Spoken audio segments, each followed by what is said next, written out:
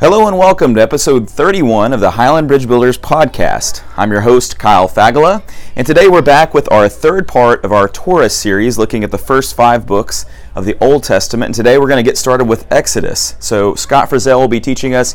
Scott is an expert on these first 5 books of the Bible. He's done a lot with the children's ministry, and he's also a history teacher. So very excited for him to take on the mantle of teaching the first 18 chapters of Exodus this morning. We'll get into Moses, we'll get into Egypt, the plagues, a lot of really fun stuff today. I'm very much looking forward to it. Let's go right now to Scott. All right, so now that the pressure is on, as Kyle has probably overbuilt me up on this, I will say it was really interesting preparing for this class because there was a run of like 5 years where in our 6th grade class we taught Genesis to Deuteronomy from August to May, and that was it. So I know the stories incredibly well, but preparing for an adult class versus like teaching the basic facts of all the stories is totally different. So we'll see how this goes. So real quickly, to get started, what is it about Christianity that appeals to people?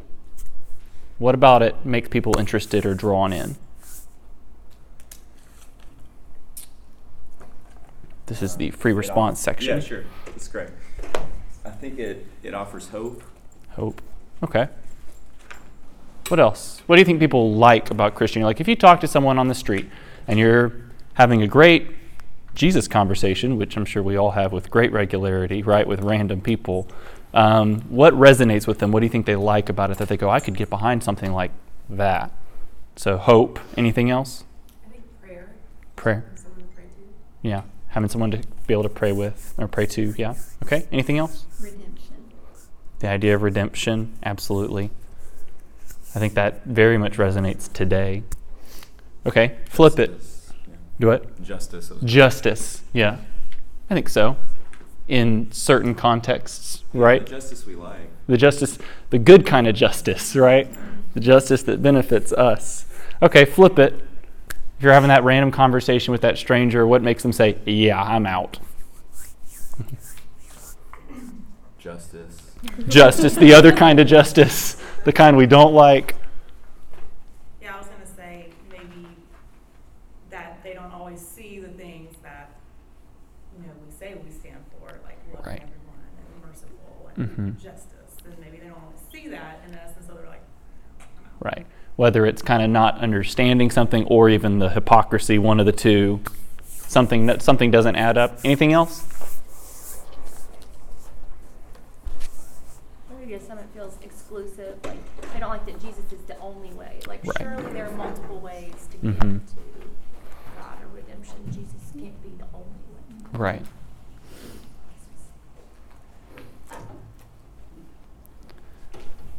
Those are all really good, and it's kind of what I was thinking too when I was thinking through it, because it kind of hit me when Kyle was teaching last week and he was talking about the God of the Old Testament versus Jesus, right? And we all feel pretty good about Jesus because we've kind of got him painted the way we want him, maybe skimming some stories and not paying attention to others, but we kind of have a good idea of what we think he's about. And then there's this God of the Old Testament that's killing babies and destroying civilizations, and it's kind of like, yeah, I don't know that I'm okay with that. That feels a little more uncomfortable, which is kind of a weird spot to be in when we're looking at the book of Exodus. And the first half of Exodus is the plagues and the destruction of Pharaoh and his army, and it's kind of troublesome to sit with and try to make it gel really well with this idea, this really fuzzy, warm feeling of redemption, grace, the good kind of justice, not the bad kind of justice. But that's what we'll try to do today. So when I was just getting started in history grad school,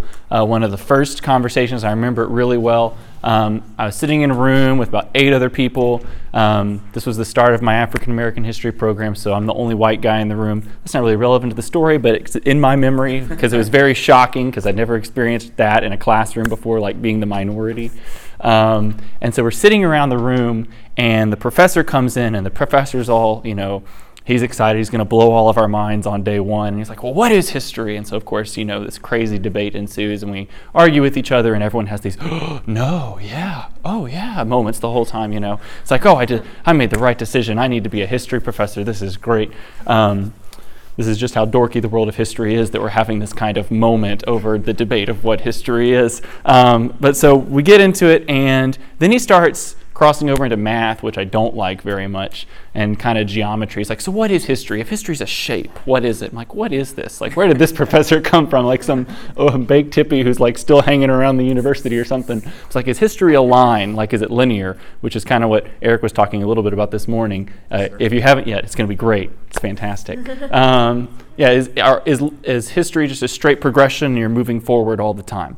And everyone's, oh, no, it's not. History is cyclical. And we start talking about fashions, right, that are in vogue right now that were actually in vogue 30 years ago, which were, 30 years, but no, it's different. It's not quite the same. It's a slinky, which is just still in my head. Like, in my head now, history is a slinky, because it's cyclical, but it's moving forward. But there's shades of things in the past, like, that is pretty good. I don't think that's a mathematical term. Like, I don't know how to chart. It's a shape. It's not a shape. You could probably graph a slinky if you used like the z-axis, I guess, but I don't know. But I think that's one of the reasons that Exodus can be so valuable to us, because it is that essential backstory, right? When we're trying to understand the whole story of the Bible, right? Not the story of the New Testament, but the story of the entire Bible, which I think adds a lot of depth to what to God's purpose for us, to what God wants, His desires, right? Having all the parts of the slinky at the beginning part kind of help inform that. It doesn't mean that it's not incredibly cyclical and there's not shades of the same thing happening over and over again, but it adds depth and heft to the story as we're going along. So I think especially in Exodus, we're going to see some examples of kind of what I've called God's full nature, right? Not the warm, fuzzy, limited Jesus New Testament idea, where we're ignoring the stuff we don't like in the New Testament. It's just like Jesus is here to love all of us. The end. We kind of see some more, and we see the justice that we don't like. And we also kind of add to this the grand narrative, right? Sorry, that's a history thing, but kind of the adding to the slinky, right? How does it all fold together to make sense?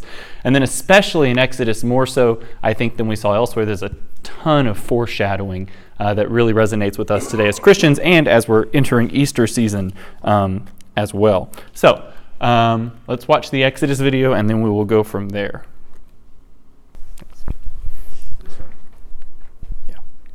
All right, so by way of review, right, Genesis, we have two parts, but the main idea behind Genesis, right, is this promise that's delivered to Abraham to restore what was in chapter 1 of Genesis, right, to restore this harmony between man and God. So we have this promise to Abraham to build a great people and a great land, great Savior, right? All these things that we went through, and we kind of went through that promise being handed down from family member to family member last week with Kyle, from Abraham to Isaac, Jacob, Joseph.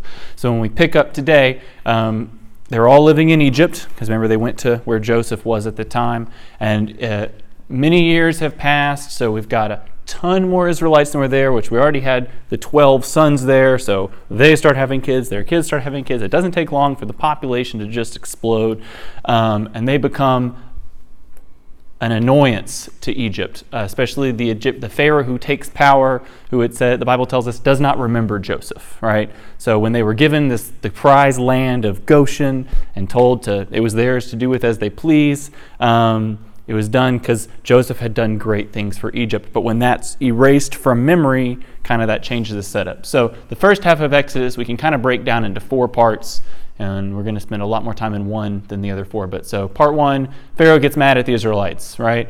So what are these people doing here? Well, you got to get rid of them, right? Throw the baby boys in the Nile. Then part 2, the 10 plagues. So we'll talk VBS. Part 3, the Red Sea, right? They cross, God parts the Red Sea, they cross, and then it destroys Pharaoh, and their eventual deliverance from Egypt. And then part 4 is the beginning of their time in the desert. Spoiler, the Israelites are in the desert the rest of the Torah, but this is the part before they get the 10 Commandments. before they get the tabernacle. So it's kind of just a quick glimpse of what is to come. So if I'm going to try to go through each part a little bit and some things we kind of want to think about. So in part 1, when we see the anger of Pharaoh at these Israelites taking this prized land, we can still already see God kind of planting the seeds of where this story is going, right? He's taking what is a very terrible moment, right? The death of every baby boy in Israel. And he's provided for the saving of Moses, right, who gets put in the basket, grows up in Pharaoh's household, and he's already kind of laying the groundwork for the redemption of his people, okay? So even though things look kind of glum to Israelites who are sitting in the moment, right, if we're sitting in their shoes, and all we see is, wow, things got bad really fast, what is going to happen here? He's already laying the groundwork before they even started to think about that, really. With Moses being planted for that exact moment. But then where the story gets a bit more interesting is after Moses eventually flees Egypt, right? Remember, he kills an Egyptian, he flees to Sinai, gets married, lives there for quite a number of years, and then eventually God speaks to him in the burning bush, and he returns. God sends him to deliver them. But we know early on that God anticipates it to be a struggle. Like, God isn't saying, go in, tell Pharaoh to let them go, and then he'll eventually let them go and you'll go on.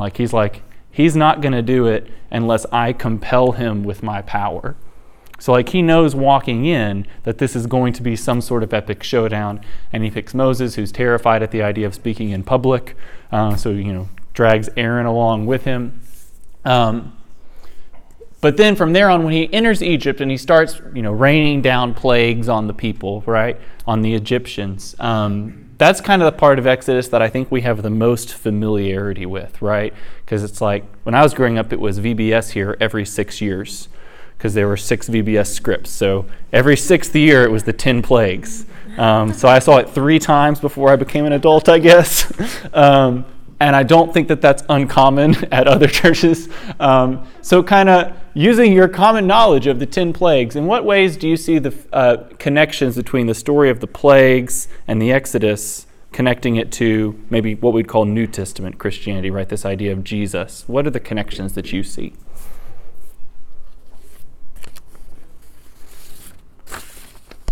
You don't have to the full answer, just any one thing.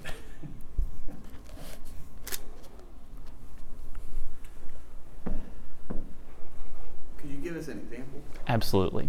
Okay. So when the Passover feast happens, right, we've got a lot of symbolism in the Passover feast, but the idea that there's a lamb slaughtered, the blood provides that deliverance, right? So that's a pretty easy connection with God, right? Sorry, that was a poorly worded question. We don't have to go there. Okay. We're just not smart. I think Don't say that. Like the longing for justice. Longing for justice. Typically, you don't want justice when you're in the wrong, but when you're being wrong, you want justice. That's kind of the story there. Is the Israelites are crying out for justice. Okay, a longing for justice, good justice, right? From earlier in class, the good justice we like. Okay.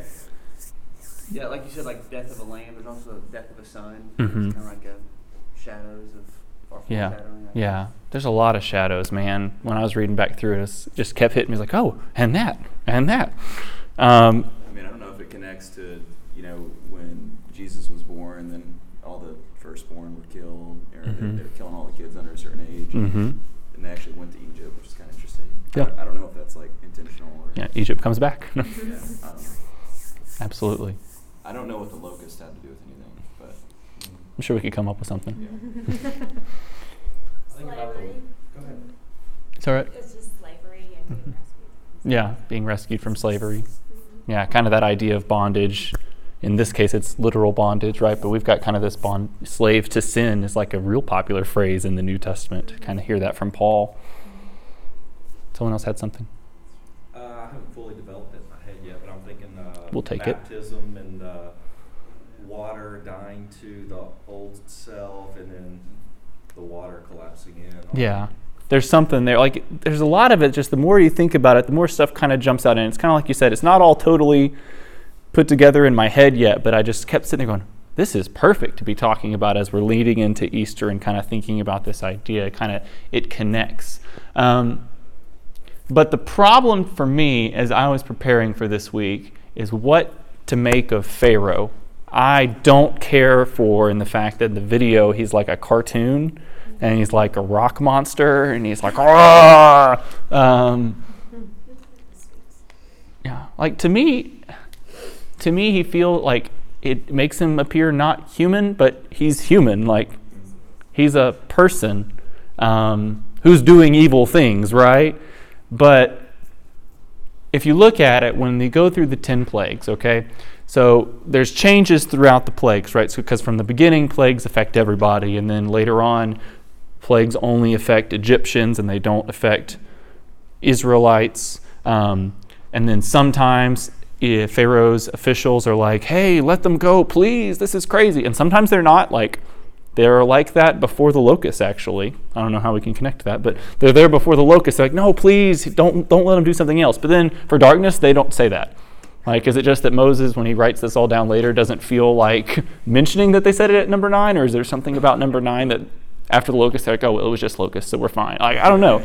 But it's all these changes. But the one thing that sticks out is on plagues 1 to 5, when they tell us the story, after Pharaoh suffers under the plague, he comes back to Moses, or calls Moses in and begs Moses, please take the plagues away, beg your God for us. He's kind of, it's almost kind of penitent, right? Like almost acknowledging the power of the God of the Israelites. And then afterwards, it always tells us he hardens his heart. And he's, the rock stuff, right? And he gets angry. And he says, just kidding. It was all a joke. But on 6 to 10, not all of them, but often, it's about 3 out of the last 5, it tells us that God hardens Pharaoh's heart. Which I kind of struggle with in my head, like, well, what if he wasn't going to change his mind? Like, he probably was, right? Like, he did it the other 5 times. But what if, right? Why is God suddenly saying, well, now it's over, and now we're going to give you the kind of justice that you don't like to think about as a Christian? I think that's one of the things, tying back to our questions at the beginning, that's one of the things people struggle with when you're talking about embracing Christianity, this idea that, no, you've had your chances, Pharaoh, and now we're going to kill every firstborn in all of Egypt because of this guy. And right before that 10th plague, that's what happens. It's God hardens Pharaoh's heart. And so I spent a lot of my time working on this one section because it caused me so much trouble to kind of sort it out in my head. I was at Frank Bowling's house yesterday for Micah's birthday, and I totally crashed the birthday party by throwing out a theological question to the preacher. And everyone else was like, oh, this is interesting. Let's come talk about this. So I feel really bad now about doing it. No, Micah won't. Frank will. No, he won't invite me again. But no, and so I thought some things to think about as I've thrown it out to a lot of people over the last week. Generally, and I've thrown it out to a lot of different types of people intentionally, like people who have different theological outlooks. But every single one, even the ones who were on opposite ends of a theological spectrum, have all said, yeah, that's really troublesome for me. Like, I struggle with that. There was no one who was like, oh yeah, that's no big deal. That's because, like, when I told it to everyone, they're like, yeah, that is tough. So some stuff to kind of think about. So number one, we know from the get-go that God knows it's going to be a struggle with Pharaoh. Like, that's not in question. I mentioned it earlier, but it's in Exodus 3. It's verse 19 and 20. He says, but I know that the king of Egypt will not let you go unless a mighty hand compels him. So I will stretch out my hand and strike the Egyptians with all of the wonders that I will perform among them. And after that, he will let you go. The video alludes to using Pharaoh's evil intent to crush him, like using evil to destroy evil. Which I think I struggled with when I watched the video because Pharaoh looks like a monster and not a person, and it was jarring to me. But that's certainly true as well. And if we flip over, and I'll just read this so people don't have to be swapping all over the place. In Romans 1, Paul writes about this a little bit, actually, when he's talking about God's wrath, which is always something we don't like to talk about. But God's wrath against mankind, he says, and this is verse 18, the wrath of God is being revealed from heaven against all the godlessness and wickedness of men who suppress the truth by their wickedness. Since what may be known about God is plain to them, because God is made plain to them. For since the creation of the world, God's invisible qualities, his eternal power, divine nature, have been clearly seen, being understood from what has been made, so that men are without excuse. So there's no reason to have not been bending to the will of God if you understand the will, like he's there, he's present in the world for us to see and should have seen at this point. And it goes on to talk later down in that chapter about allowing man to bring himself to ruin through his sin, basically. So I think that's definitely true, but there's still kind of this idea of grace that we all mention really liking about Christianity that feels really at odds, I think, with the 10 plagues. Regardless. So then if you look at Exodus 9, following my chart here, verses 20, this is another one of those moments. The officials of Pharaoh, this is after the hail, before the locusts, the officials of Pharaoh who feared the word of the Lord hurried to bring their slaves and their livestock inside because they hear about the hail coming, but those who ignored the word of God left their slaves and livestock in the field. So, but what I found, the reason I circled that one, though, is the officials of Pharaoh who feared the word of the Lord. Right? They've already seen enough signs to go, yeah, the God of the Israelites is the real deal, who we probably should be paying attention to at this point. So as soon as they hear that the plague of hail is coming, they're bringing everybody inside. They're not questioning anything, which then also brought me back to the death of the firstborn causing problems for my mind. But I think this is especially interesting because also we have another example in the Old Testament, so it's comparable, of divine justice being meted out against a large group of people. And it's not Sodom and Gomorrah, which we could have talked about last week, which is also a great conversation. But it's actually, if you look at the story of Jonah, right? So Jonah doesn't want to go, and he ends up going to Nineveh, and he preaches to the Assyrians and to the Ninevites, and their response is like distress and weeping, like, yes, we have wronged the God of Israel, which I think is crazy to think about. Like, you go to a foreign land who have their own gods and you tell them the judgment of the God of the Israelites is coming, and they say, oh, he's right. And they tear their clothes and they put on sackcloth and they sit with ash on their heads and they are penitent. And God shows mercy, which of course makes Jonah mad, which is a different story. But what I think is interesting is that the judgment against the Ninevites is not like canceled. It's just delayed for several generations. So there is grace, but that doesn't change the final outcome at some point. So I think where I've landed, and you can decide for yourself whether this is satisfactory to you, right, is that we don't like justice when it's being against our wishes or being done in a way that we feel is against someone innocent or in any of these ways. But we have to trust that God is just, that God's purposes are just. And at the end of all things, it all makes sense. And in the short term, sometimes things don't look right. But in the long term, justice is paid out for what has occurred. I mean, and the same thing is because there's no sacrifice of Christ for others, right? At this point, there's no way that they can be absolved of what they have done. And even though we can be absolved of our sins through Christ, there's still consequences to our actions, right? So for every action, no matter how positive or negative, there are consequences that follow as a result of it. So in the case of Jonah, we see a story where there are still consequences to the behavior of the Ninevites and the sins of the Ninevites. But their reaction throughout that story allows God to delay it for several generations. And I'm willing to bet that if Jonah 2.0 had been sent several generations later and it had been the same story, it probably would have been scooted back again. But in the story of Pharaoh and the 10 plagues, that's not the case at all. There is no moment where Pharaoh is tearing his clothes and sitting in sackcloth and praising the God of the Israelites. In fact, if anything, we have the opposite happening, where he does beg off all the plagues, each in turn, and he does seem to suggest that the Israelite God is the true God before immediately flipping back as soon as he has received what he wants, which seems incredibly manipulative of God, which never seems like a good idea. Which kind of also, finally, I'm sorry we haven't had a question, and then it ties in with this idea of the 10 plagues as an assault on the Egyptian gods. The idea that each of the plagues is kind of targeted at one of the major Egyptian gods, like Ra, the god of the sun, so God hits him with the plague of darkness.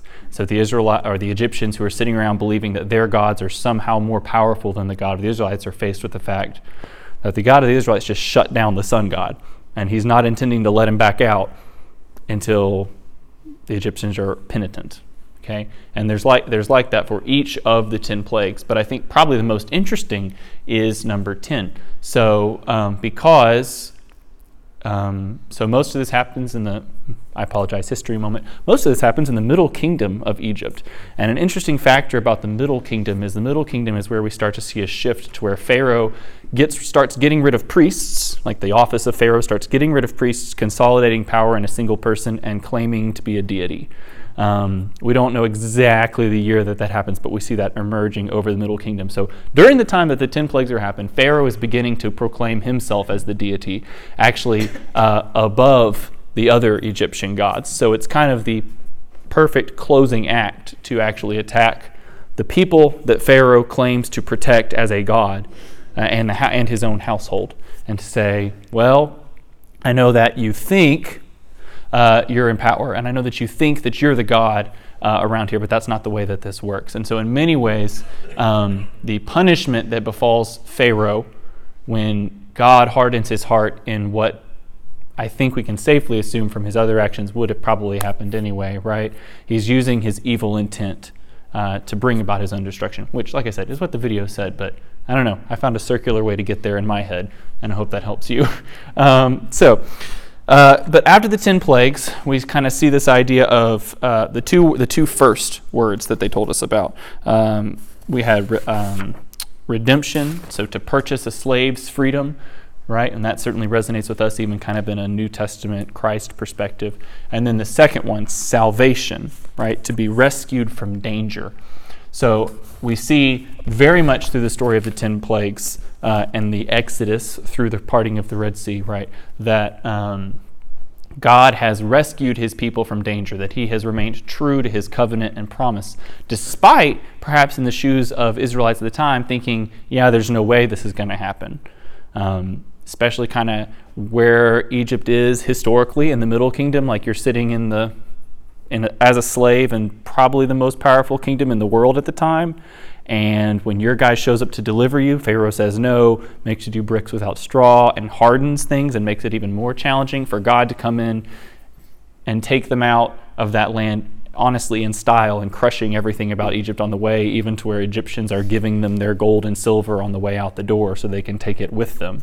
Like the idea that God hasn't just shown that, he can edge out the Egyptians in a fight, that he is on a whole different level than them. So this idea that he can save the Israelites from danger, he can still save us from danger, kind of got me thinking, like when I come home from work and I've had a really crummy day and I'm really crabby about something, my first reaction is usually, this makes me a bad person, not to sit down on my couch and like have a prayer about it, or not to go back to my room and like open my Bible. I'm like, I'm going to just read my Bible for a minute, Ashley. I just need a second. It's usually, I just need a second. Let me sit on the couch and watch television or play on my phone or I don't know, something. Usually not do one of those things, which is ironic when we think back to our Slinky and the amount of backstory we have of God freeing his people from danger, regardless of the levels of it. That says nothing of the days that I have that are absolutely terrible, where you just want to kind of sit down.